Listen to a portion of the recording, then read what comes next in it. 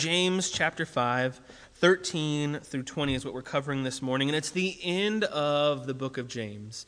And when we kind of started off the book of James, we said that it's a little bit difficult to kind of pin down because it's almost written in a way that, is somebody who kind of seems a little bit spastic. They write a couple sentences about one topic and then they switch, and then they're, it's kind of like they're all over the place. It seems like they have these different personalities. But really, if you look at the whole of what James is wanting to communicate, his writing style and the purpose of his book is to address the various sectors of life, the various things that go on in your life, and to address them individually in order to say that you must be consistent in each one of those things to have a wholehearted love for God. His concern is with those people, his readers, and with us being completely 100% wholeheartedly devoted to Jesus Christ. Earlier in the book, he describes someone who is not wholehearted as someone who's divided or unstable in all their ways. He describes that person as being double-souled or having two natures. And here he kind of ends his letter writing on one of the last areas, but one of the most important areas, the topic of prayer. And he writes regarding prayer, and then he ends it with an exhortation, we'll see in verses 19 and 20, that kind of is a summary of what he's said thus far. And so he starts off in verse 13 addressing the topic of prayer. He says, "Is anyone among you suffering?" Now, of course, we know that there are people among them suffering because he just got done addressing that in chapter 1 and in chapter 5, verse 7 through 12 as well. It's what we looked at last week, the idea of suffering and going through trials and difficulties in life. And so he asks the question, "Is anyone among you suffering? Let him pray. Is anyone cheerful? Let him sing praise." And so these are kind of two situations that James wants to address. And he gives the same direction to both people. If you are suffering, here's what you ought to do. If you're cheerful and you're not in, the process of suffering, going through trials, here's also what you ought to do. And he describes these two things, and one thing is to pray, and the other thing is to be cheerful. And we'll kind of get to what those mean on their own. But essentially what he's saying is your response to both of those situations should be going to the Lord. Your response in trial should be praying, focusing, and taking your trials to the Lord. Your response when you're cheerful should be praise, responding to the Lord in thanksgiving, in your cheerfulness, in the good circumstances of life. And so James gives us these two situations, and his exhortation is the same: take it to the Lord. Now, the first situation he deals with has to do with trials and suffering. And when we talk about suffering, it's kind of what he's been mentioning throughout the book in chapter 1 and chapter 5, about experiencing difficulty, having troubles in life, having suffering pain. And at this time, James's readers were suffering at the hands of rich, wealthy landowners who were oppressing Christians, and they were placing them under both an economic oppression and also through taking them into court and using the court system and the processes there in order to further impoverish these people. And so James is writing to people who have serious suffering going on. They're dealing with serious problems. And now he goes on and he says, "Is anyone among you suffering? Let him pray." And in verses 10 and 11, he's already kind of spoken to us about suffering, and he references Job there. In verses 10, he says, "As an example of suffering and patience, brothers, take the prophets who spoke in the name of the Lord. Behold, we consider those blessed who remain steadfast. You have heard of the steadfastness of Job, and you have seen the purpose of the Lord, how the Lord is compassionate and merciful." Job suffered, and he already used Job as an example for us. But in that suffering, Job's suffering, he got it at pretty much every angle. He suffered economic disaster. He suffered illness. He had these great boils upon his body. He was He was sick and had all sorts of diseases, and he experienced the death of family members. And not just one, it's like all of his kids get killed, and everything that he owns ends up being destroyed. And so we have this example of Job. We can identify, and these people can identify with Job, and we can certainly identify with trials and difficulties in life. And so he says, how should we respond to dealing with suffering? How should we respond to trials and tribulations? Well, he says we're to pray. He says we are to respond in prayer. We're to take it to the Lord. Now, why in the world do we want to pray when we're suffering? And this is important that we remember this. It's key to our understanding of all of Scripture. Why do we want to pray? Especially in suffering. When we pray, it demonstrates our dependence upon God. It demonstrates that we acknowledge his sovereignty over all of creation, over all things, over everything that is on earth and in heaven, everything that has been made. He is sovereign over all. And when we pray, we recognize in words and in our heart that he is in control and that we are not. When we pray, we express our need for him.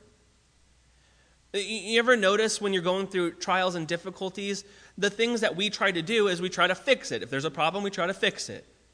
If there's a difficulty that we're in, if we're in a tough situation, we first come and say, okay, what can I do to fix this?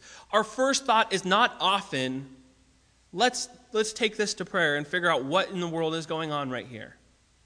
Our first thought is not to acknowledge that God is sovereign over this situation and how is it being used and what is the purpose for which it is being used. As an example, a couple years ago I was taking a road trip up to Seattle and with a bunch of friends, and we were up there for a conference, and we're coming back, and after a long weekend we were super tired. It's like a 14-hour drive or something crazy like that, and we decided to do it nonstop on the way back. In order to get back and see our families. And on the way back, going like halfway up this one little, I don't know if you would call it a mountain range. It's more mountainous. We're halfway there, up through the mountain range, and all of a sudden my car starts overheating. And I'm like, oh, great. So I throw on the heater, and try to make it a little bit more, and then it's not helping. And all of a sudden, all this smoke's coming out of my engine. I'm like, oh, great, I have to pull over. So I pull over and take a little bit of time trying to figure out. And the rest of the guys are like, we have the other car, we're going to go on. And one guy stayed with me. And he's just like, I was a little bit frustrated at the time, but I was thankful that he stayed because I know that he's such a grounding force. And whenever I'm in kind of situations, and whenever we're in situations together with this one guy, he's always like, let's pray right now and figure out what's the Lord's doing. I'm like, yeah, because I'm not happy right now. This is terrible. I have to drive, 8 more hours. I'm exhausted. Got up at 4 a.m. to start driving. And in the process, this guy, we ended up in a bunch of more difficulties. We got down the hill and visited a couple different auto shops, and they didn't have a radiator, so I had to call this mobile radiator guy to come and drive out and bring a radiator to us. And so as he's trying to install this radiator, he's formerly in the Marines, but then has kind of some also mental problems, but he's really smart, and we're paying him cash to do this on the side of the road and pick up. It's just this crazy mess. And my friend's there the whole time, he's trying to encourage me and remember, all right, what is the Lord doing here? And it's just 109 degrees. We're exhausted. It's just not fun. But in the process, we got to share the gospel with him, and we're like, maybe the whole point of this, maybe the whole point of why the Lord caused us to break down is so we could, be stuck here on the side of the road for 6 more hours while we wait for the guy to drive 2 hours from another city to bring our radiator. We could sit here, we could share the gospel with the CHP people who keep coming by and asking us what's going on.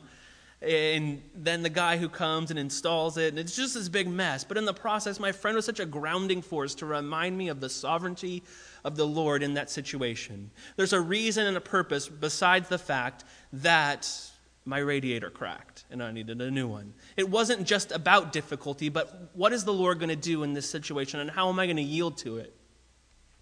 And so it's often in the process that we ought to refocus there. And it was only in that time where I stopped being frustrated and acknowledging that this is the sovereign will of the Lord for me to be here in this moment on the side of the road, that I was able to rest in him and be like, okay, Lord, what do you want to do here? Because we're here, we're not going anywhere. What do you want to do? And in those difficulties, it's easy in those moments to see, okay, I got no other options. Now I got to pray. But we ought to make prayer our first stop when we experience difficulties and trials. We express our need for God when we pray. John Stott, the theologian, said, prayer is the very way God himself has chosen for us to express our conscious need of him. I love that. Prayer is the way that God has chosen. He chose it himself for us to express our conscious need of him. Jim Cymbala, pastor of Brooklyn Tabernacle, in his book, Fresh Wind, Fresh Fire, says, God is attracted to weakness. He can't resist those who admit how humbly and honestly admit how desperately they need him. Our weakness is, in fact, making room for his power. And he's absolutely right. When we are weak, he is strong. When we confess our weakness, he is strong. When we come to him in humility, it leaves room for him to work. Lastly, the purpose and the reason why we pray is because it's given and ordained for the purpose of glorifying God. That's what we said in the book of James. The whole purpose of it is that we might be wholehearted, that we might know him, that we might enjoy him forever, like the Westminster Catechism tells us, the very first one. Now, why should we pray? Or what should we pray, The prayer that James encourages here when he says that when you're in trials and tribulations that we ought to pray, the prayer that James encourages here is for spiritual strength to endure trials. Oftentimes, we want to get out of them, right? That's the whole thing I was just explaining. When you're in trials, when you're in difficulties, your first stop is, all right, let's fix this. But earlier in James 1:4, James tells us, let steadfastness or patience have its full effect or its perfect work, that you may be perfect and complete, lacking nothing. He says, in the end, you're going to be mature, you're going to be perfect and complete, lacking nothing, only if you let patience have its full work, only if you have steadfastness have its full effect. You have to go hands off in your situation. You have to let the Lord do his thing and work. The point is to endure well in trials. So when we pray, we're not praying our way out of trials, but we're praying our way into suffering well through trials for God's glory. One pastor friend of mine said that we should aim not for advantages or relief in prayer, because that's often what we do. Aim not for advantages or relief in prayer, but God's glory. And so we ought to be focused in our prayer, in suffering and trials, on God's glory in how we would suffer well for him. Not get out of what the situation that we're in or what we're going through. The second situation that James mentions in the verse here is the situation of cheerfulness or happiness. He says, is anyone cheerful? Let him sing praise. So this is a reminder to refocus on the Lord. And as we said, it's easy to call out on the Lord in times of suffering. When you're in trials and tribulations, when things are difficult and you're like, I don't got no other options. So this is, you end up there by default. You end up responding to God in prayer by default. But it's hard to rejoice when you're happy because everything's good. You think you got it together. It's difficult to respond in cheerfulness and in praise. You're like, I'm good. I don't need to remember God because everything's going good in my life. But James says, that we ought to sing praise in times of cheerfulness. Responding to the Lord in times of cheer is even more important than in times of suffering because it's when we don't feel like we need him, when things are going good. We want to respond to him in praise. And when he says there, sing praise, those who are cheerful should sing praise, he's actually saying sing songs of praise, or the word that he actually uses is psalms. And so we see in Scripture that David, Asaph, the other writers of the Psalms also did this in their times of cheerfulness and in their times of despair. They sang songs of praise. Furthermore, Paul tells the Corinthians in 1 Corinthians 14, he tells them, what am I to do? I will pray with my spirit, but I will pray with my mind also. So he has the idea of praying. And then he says, I will sing praise with my spirit, but I will sing with my mind also. So he's got both there happening. He's got that idea of praying and the idea of singing praise, both in the mind and in spirit. It's something that's indwelling. In Ephesians 5:18, one of my favorite passages, Paul tells the Ephesian church, do not get drunk with wine, for that is debauchery, but be filled with the Spirit, addressing one another in psalms and hymns and spiritual songs, singing and making melody to the Lord with your heart. That's what they were told to do, to sing, to rejoice, to sing these psalms and hymns and spiritual songs. And so the church, the people of God, should always have a song, something that is within their heart that they are rejoicing in. And so giving praise here, just like our petitions in times of trial and in times of suffering, those things should be rooted, or they should be natural in the life of the believer.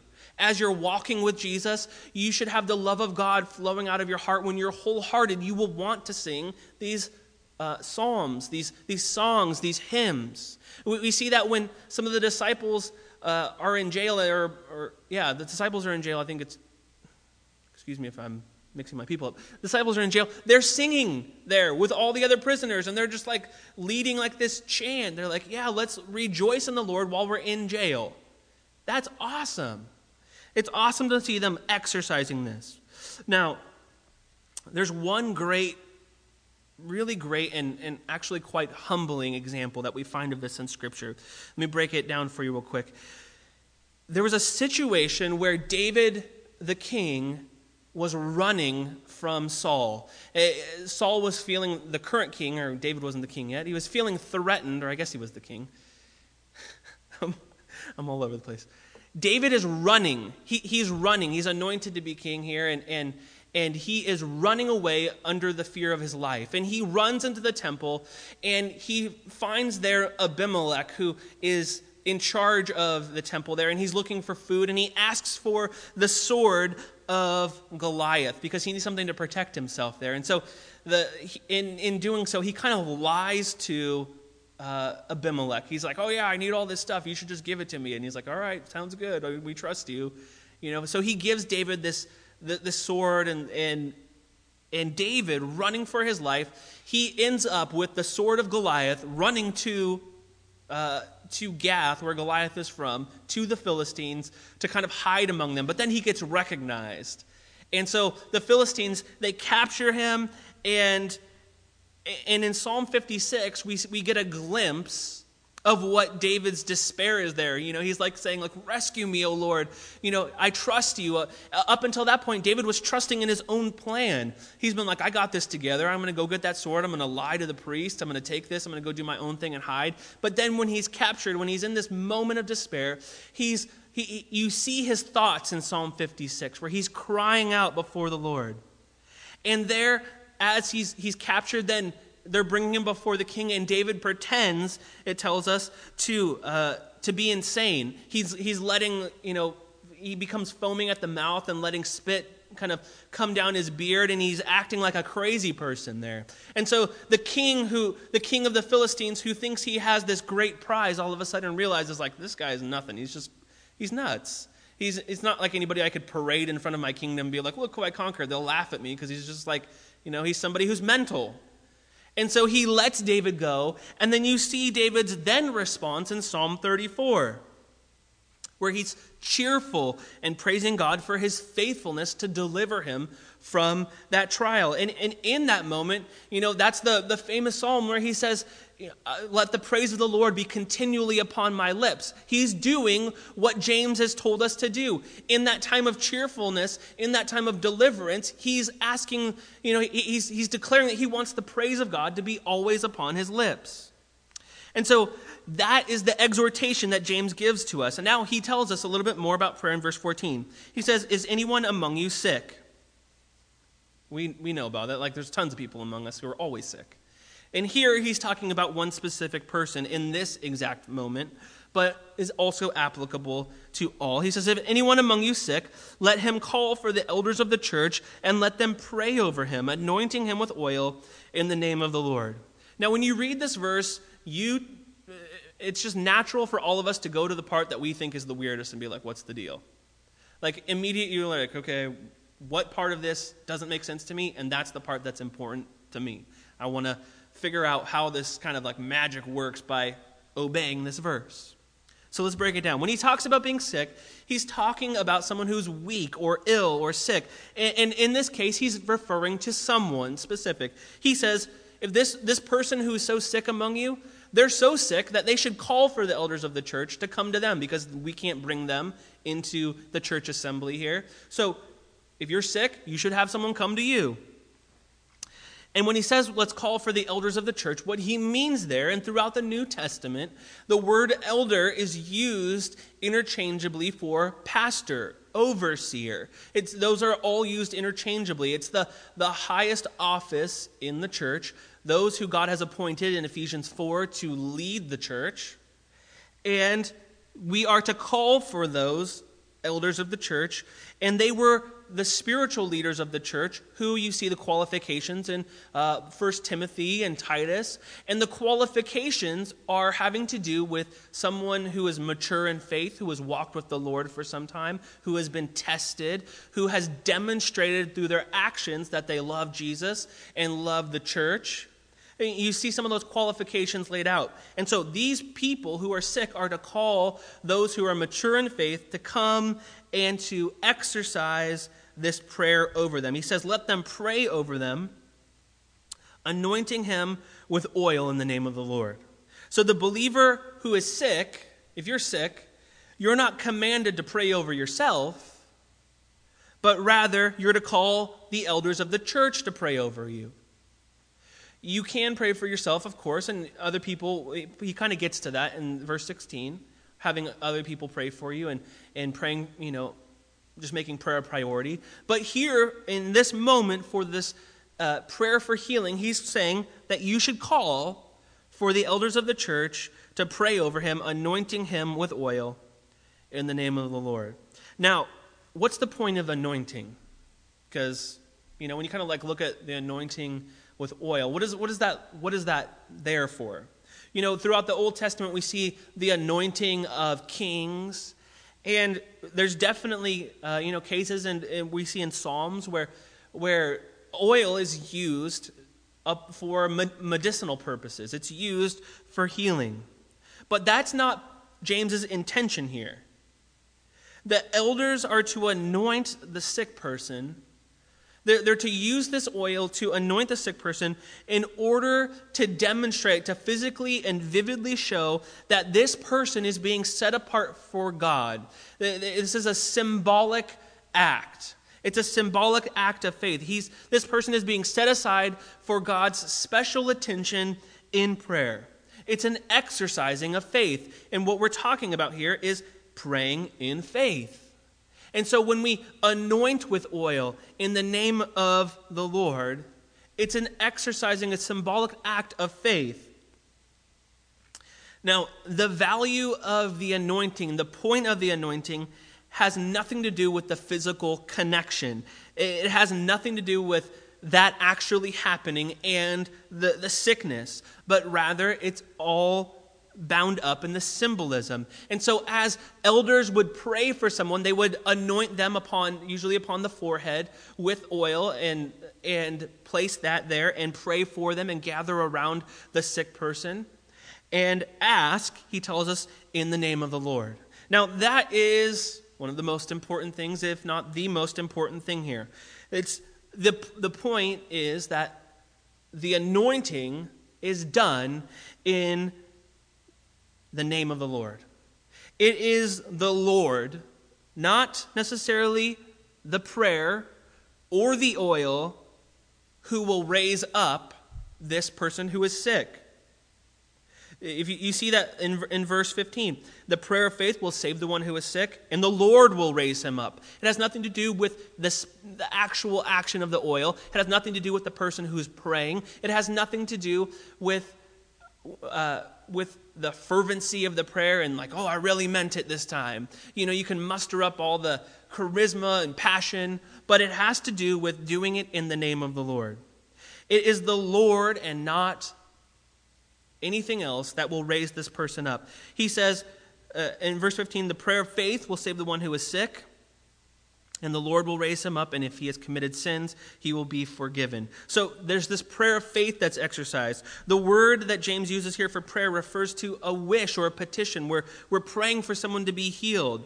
And James promises that this person, when prayed for in faith, in the name of the Lord, when they are prayed for in this manner, the Lord will raise him up. Now, James is, again, referencing, we've seen this throughout all the book of James, he's referencing Jesus' words here. He's writing to mimic some of the things that we find in the Gospels. One of the things here in Mark 1:31, Jesus came, speaking of Peter's mother-in-law, it says, he came in and took her by the hand and lifted her up, and the fever left her, and she began to serve them. Likewise, Peter himself lifts up a lame beggar in Acts 3. Peter says, I have no silver and gold, but what I do have I give to you. In the name of Jesus Christ of Nazareth, rise up and walk. So there it is, not in his own name. In the name of Jesus Christ of Nazareth, rise up and walk. And he took him by the right hand and raised him up. And so what James is saying here is when we do this, as the elders of the church gather around a sick person and they pray over someone, they're exercising the same type of faith and they're exercising the same type of healing that was existing here in Acts 3, in Mark 1. And he says there, if this person has committed sins, those will be forgiven. In Old Testament times and in ancient times overall, sin and sickness were closely associated together. It was thought that if you were sick, it was usually as the result of sin. We see that in the book of Job that we've already kind of talked about. As Job is suffering there, his friends, his wife are like, you must have done something. There's all these chapters about them complaining about like, Job, you must have done this. You should just curse God and die. But we know by reading the book of Job that wasn't the case. The reason that Job was suffering was because of the affliction that Satan brought upon him. It had nothing to do with Job's sin. In fact, the Lord said that Job was upright. And so he had no sin, by which to suffer this for. Later, we also see in John 9, Jesus is there with the disciples, and they ask him, Rabbi, who sinned, this man or his parents, that he was born blind? So that's the mindset. And Jesus answers, it was not that this man sinned or his parents, but that the works of God might be displayed in him. See, the purpose of these things is so that Jesus might be glorified. God might be glorified in these trials. But the New Testament does, in fact, affirm that some illnesses are the product of sin. We know that today.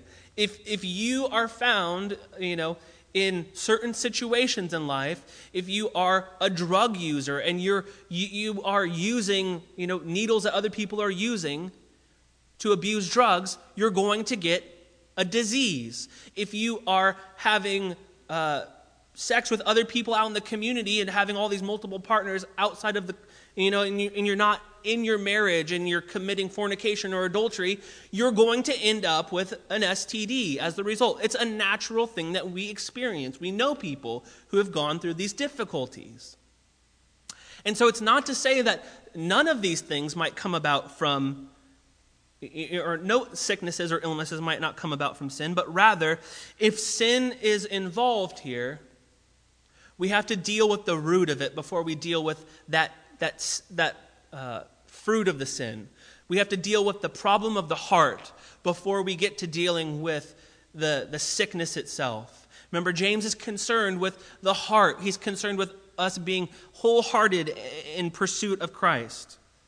And so it's only the prayer of faith that will bring healing.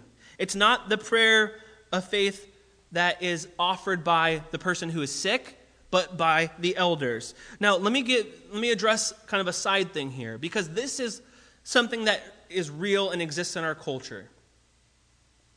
There are, in fact, other sorts of you kind of see on TV too a lot of times, healing ministries and things that exist in that sort of nature where you will go to someone and try to, they'll want you to have faith and exercise and really kind of play on this passage and say, if you come and you exercise and your faith is great enough, then you will be healed. And if you're not healed, it's because your faith wasn't good enough.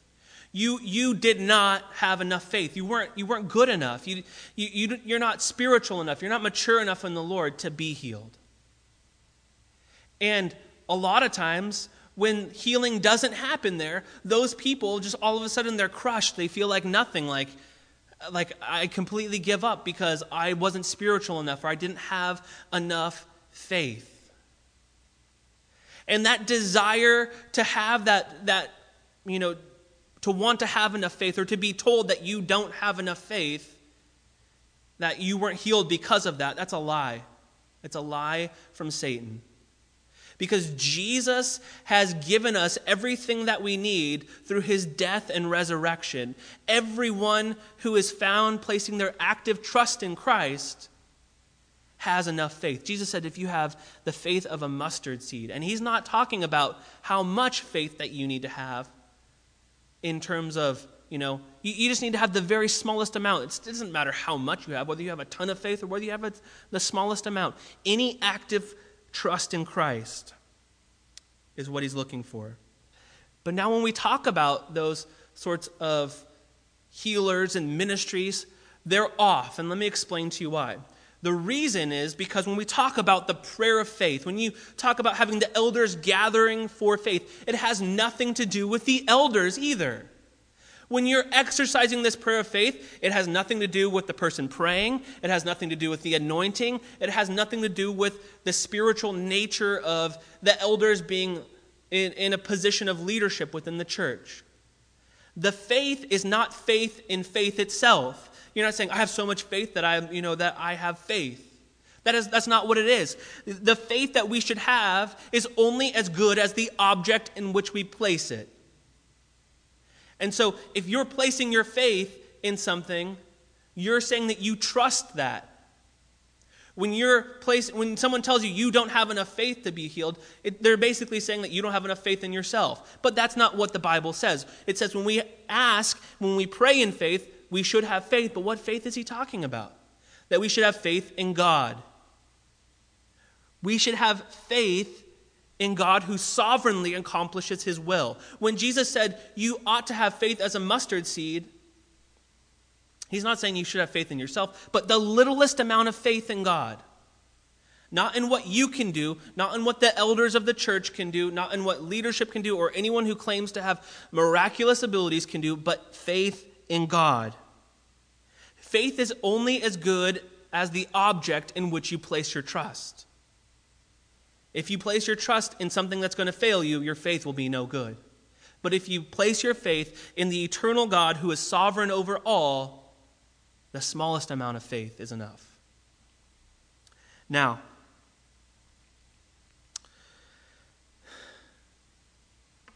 when we pray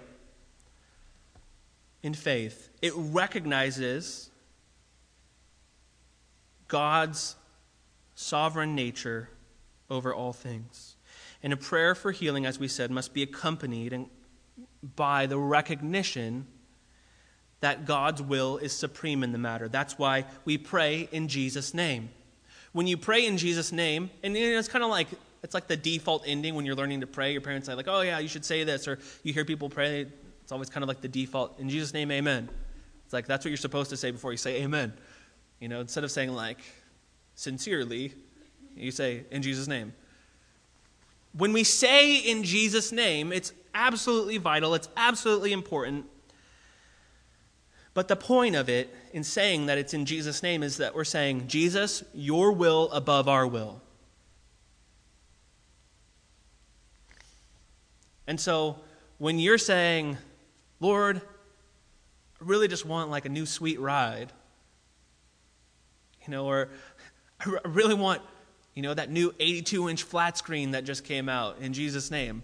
It's like you almost just nullified your asking there, because it's like, does Jesus really want you to have the 82-inch flat screen? Like, that's the biggest priority in your life right now? You want that, but is that what Jesus wants? So when we ask in Jesus' name, we're asking for his will to supersede our own. We're asking for him to have his way above our own way. Jesus says in 1 John 5,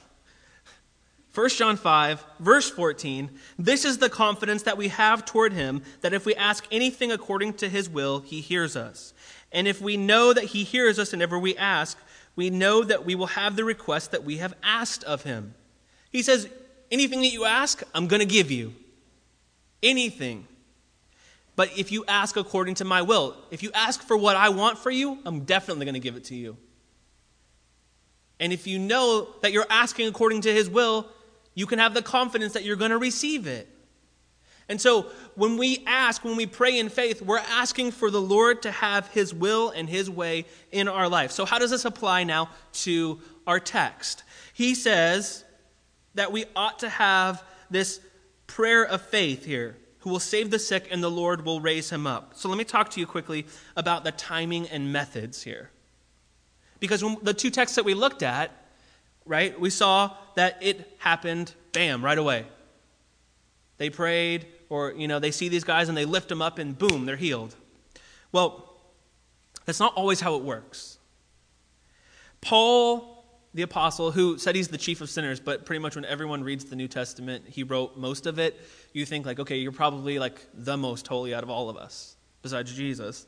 You're probably the most holy. When Paul prayed for his own sickness, for his own health problem, he prayed 3 times and he didn't receive what he wanted.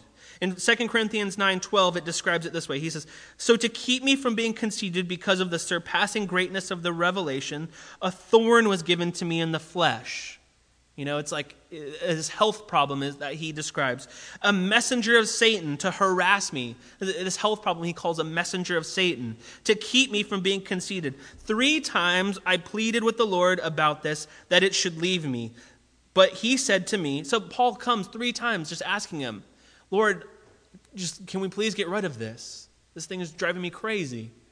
And the Lord responds, my grace is sufficient for you, for my power is made perfect in weakness. Therefore, I will boast all the more gladly of my weakness, so that the power of Christ may rest upon me. Paul's point here is that he should have received, out of all of us, let's be real, like Paul should have got what he wanted. He was pretty faithful. But he asked 3 times, and the Lord said, no, you're not getting that, because my strength is made perfect. My power is made perfect in your weakness, and you will know me and experience me in a greater way than you would without this. These problems cause us to push into Christ. Paul mentions in 2 Timothy 4:20 that he left one of his members of his missionary team, Trophimus, who was ill. He left him at Miletus. He's like, dude, you're not getting better. These healings that Paul's praying for, and they don't always happen right away. He's like, couldn't wait any longer. We had to jet. We prayed for you. So the timetable for these healings, it doesn't always come instantly. It doesn't always come instantaneously. It doesn't always come immediately. Healing may come immediately. It may come at a later date. It may come in heaven. And it may come through different means. It may come through natural means, things like the natural process of the body. Just because you're praying for healing and your body is naturally healing itself, that doesn't mean that God is not involved in that. That doesn't mean that he's not responding to your prayer. It means that he's designed your body in a way that is so brilliant that it repairs itself. That he designed you to be fixed by, through the natural processes of the body. Another way that it might come in a natural mean is through medicine. We find in Scripture different things. Paul tells Timothy, you should take a little bit of wine for your stomach, for those problems you've been having. You should have that to settle that. There's different instances where we see that medicine is used, and it can be stewarded over wisely to help people heal. So those are some natural means. But then there's also supernatural means and things we see in, like the miraculous that we described in Acts 3. Or in Mark 1, where Jesus just walks in, sees Peter's mother-in-law, and is like, come on, woman, let's get up. Boom. Just grabs her, pulls her up. So the means doesn't always have to come by what you want it to come by, or how you want it to come, or what you want it to be, or what you expect it to be. It could be that the Lord heals you in a natural way. It could be that he heals you in a supernatural way. It could mean that he heals you immediately or later on, or ultimately just doesn't heal you at all here and gives you a new body in heaven. It could be any of those things. But again, it's in the name of the Lord. Not what you want, but rather what he wants. Most of the time we're caught up in our own kind of timetable. One person who quoted another person, really bad citation in the book, but they had a brilliant kind of saying regarding this. He says, someone has summarized how God answers different prayers. If the request is wrong, God says no. If the timing is wrong, God says slow. If you are wrong, God says grow. When the request, the timing, and you are right, God says go. I thought that was, a little bit cheesy, but simple. The request is wrong, God says no. If the timing is wrong, God says slow. If you are wrong, God says grow. When the request, timing, and you are right, God says go. And that's a great way to describe it. When we pray, we don't want to just ask for what we want, but we want to align our hearts with what God is doing. We want to ask for the will of the Lord and discover what he is doing. And so, we want to pray in a way that acknowledges that God's will is best. And it's exactly the qualification that Jesus gave to his own promise in John 14:14. He says, if you ask anything in my name, I will do it. Again, that in my name is a qualifier of asking for his will. So we got to pray in faith. We got to ask in expectancy that the Lord is going to work. And now he goes on in verse 16. He says, therefore confess your sins to one another and pray for one another that you may be healed. The prayer of a righteous person has great power as it is working. Let's see if I can wrap this up. So James is thinking now of these sins that caused sickness here. And now he doesn't just speak to the elders, but he's speaking to the whole church community at large. You should all be praying, he's saying. He says, confess your sins to one another. You should be praying with one another. Other people in the church, anybody who's sick or who has illness, and in general, you should be confessing your sins to one another and praying for one another that you may be healed. And so there's specifically, James is remarking, a general command for the church to be praying together, both in individual aspects where you are meeting with another brother or sister in Christ, or where there's a church prayer meeting where we're kind of gathering together to seek the Lord and pray there. Anytime we come together and we're going to sit down and pray together, or anytime you have opportunity to pray, you should take it. It says something that the church was birthed in a prayer meeting, but not many prayer meetings exist in churches these days. Not many opportunities for prayer, and we don't take them as much. The whole reason and purpose behind prayer is to recognize our need for Christ, to demonstrate that we are weak and we are reliant upon him. And so we ought to do that because we are his church that belongs to him. And so James says here it's clear that all believers have a privilege and responsibility to pray for healing. And then he says here, kind of as a summary, the prayer of a righteous person has great power as it is working. Or you may, if you grew up in the church, you may have heard it as the prayer of a righteous person availeth much. So, the effective fervent prayer, let's say, of a righteous person availeth much. So James gives us this summary here. And I love how he kind of describes it there as a righteous person. And what he's saying there is not that you're necessarily righteous in and of yourself, but rather he's just speaking of a believer who has placed their active trust and faith in Christ for salvation, if you claim that Jesus is your King, your Lord, your Savior, this is for you. You are a righteous person, and your prayers have great power as they work. And he's giving us this summary, and then in verse 17, he gives us an example. James loves examples, and I love examples. So he gives us an example in verse 17. He says, Elijah, he gives us this great example of a prophet who throughout Israel's history was known as someone who would proclaim the word of the Lord and denounce sin, who would kind of prepare the way for the coming of the Messiah. He says Elijah was a man with a nature like ours. What?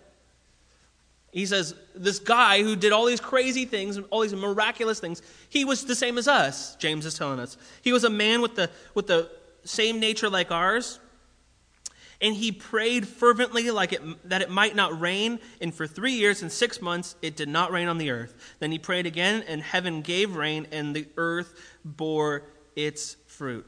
So James tells us Elijah was just like us. He was an ordinary person, but Elijah's model of prayer was effective because he was faithful in his prayer to discover the will of the Lord. He saw Israel's unrepentant sin, and so he prays that the Lord would bring them back.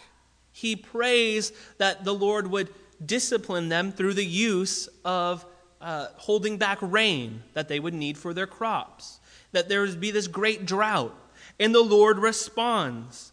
It shows that Elijah's heart was in tune with the Lord's heart. He was interested in doing what the Lord was doing, not in his own purposes, his own desires. He prayed for rain to stop, it tells us, and it stopped only because that was within God's heart to do that.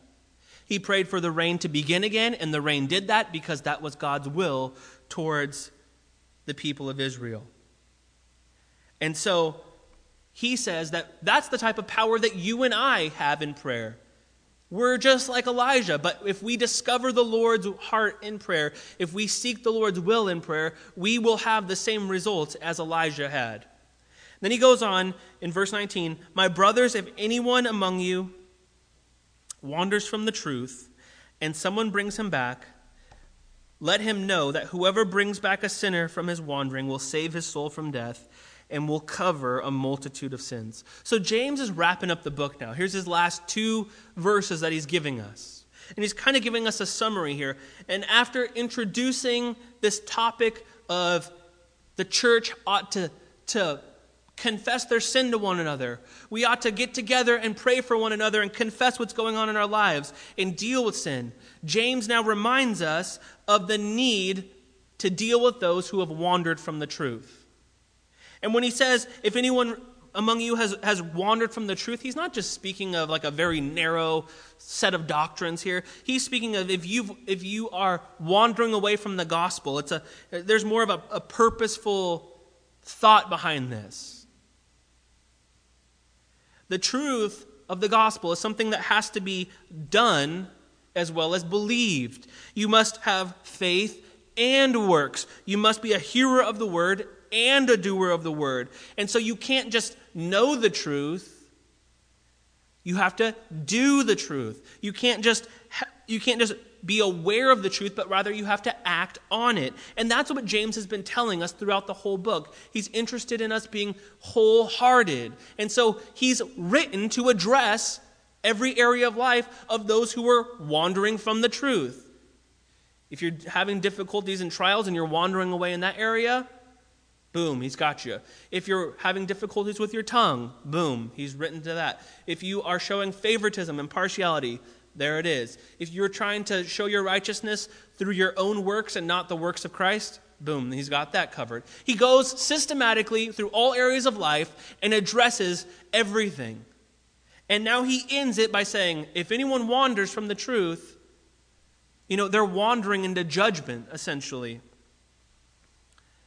When they wander away, they wander into, they're really facing death. And he says, if someone brings them back, Send someone to bring them back. We should be aware of those who were with us, and we should demonstrate the love of God as Jesus left heaven and came to earth to bring us into a relationship with him. Likewise, we, the people of God, should go to those who are wandering away and grab them and bring them back into relationship.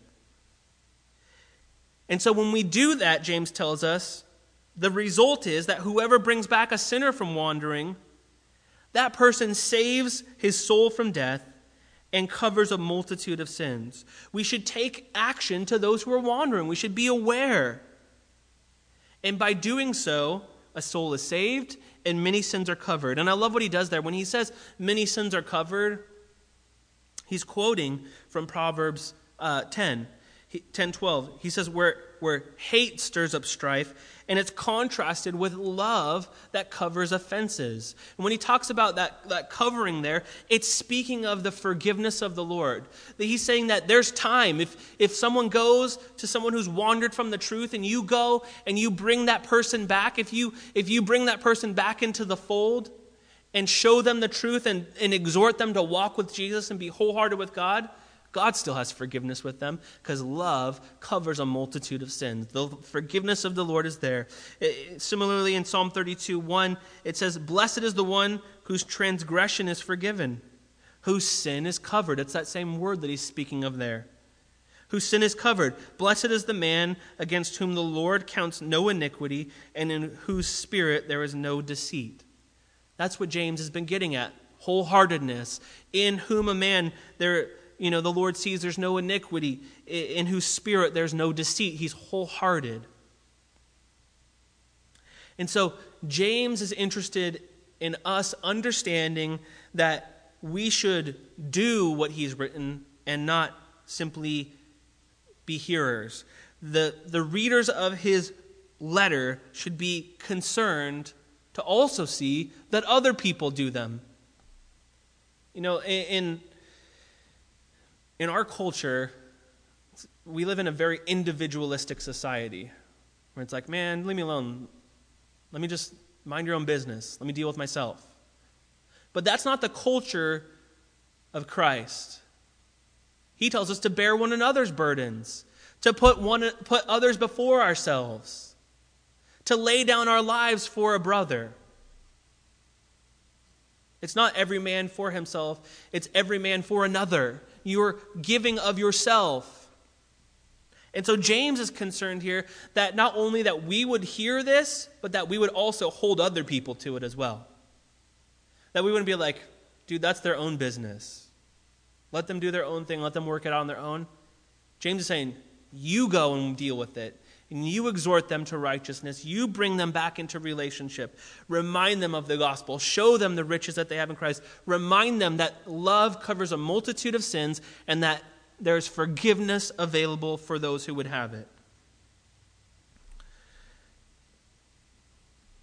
And so as we kind of wrap up the book, it causes us, at least it's caused me as we've gone through it, to inspect those different areas of my life and seeing the areas that the Lord has been working on and trying to, to deal with me on so that I can be more complete as I go through trials and endure, temptation, as I let my tongue be used for His glory and not my own detriment. It's something that we want to strive for, to be wholehearted. And so as we wrap up, I pray, it's my prayer for us that we would consider seriously where the Lord's working in us in these things, how He ought to grab a hold of us and reveal the areas in our life in which we need growth. And, as the Lord reveals those things to you, get with one another, confess your sins to one another, just like He tells us to do. Pray for one another, and we'll grow in the Lord together. So let's pray. Lord, we're thankful for the book of James and that You've given it to us, Lord, just to address the real practical areas of life that we're really great at finding loopholes at in other portions of Scripture. Where we want to wonder out loud, well, did the Lord really mean this? And here in James, Lord, You tell us in a straightforward manner, Lord, what You mean, what You want, and how we can best honor You, Lord. And so I pray, Lord, that You would cause our heart Lord, as we look at, as we respond to your word, Lord, not to look at it from the angle and the aspect of what's the least amount of work that we can do here in order to be right and correct, but what is Lord, we want our desire and our heart to be, what is the best possible way that we can bring the most glory to you. And so work in us to change our heart, Lord. It's a difficult thing where we are human and selfish, Lord. We are sinful, but we are bought by the blood of Christ. We're redeemed, Lord, and that you have put within us a new heart, Lord. And so we want to lay down our rights. We want to lay down our own desires. We want to make you our priority, Lord. And so cause us to develop and cultivate a serious prayer life, Lord, where we come to you in prayer, where we seek first your face, Lord. And as we do that, Lord, may we see your faithfulness as we ask in your name. So, Lord, continue to work in us, we pray. We love you. Amen.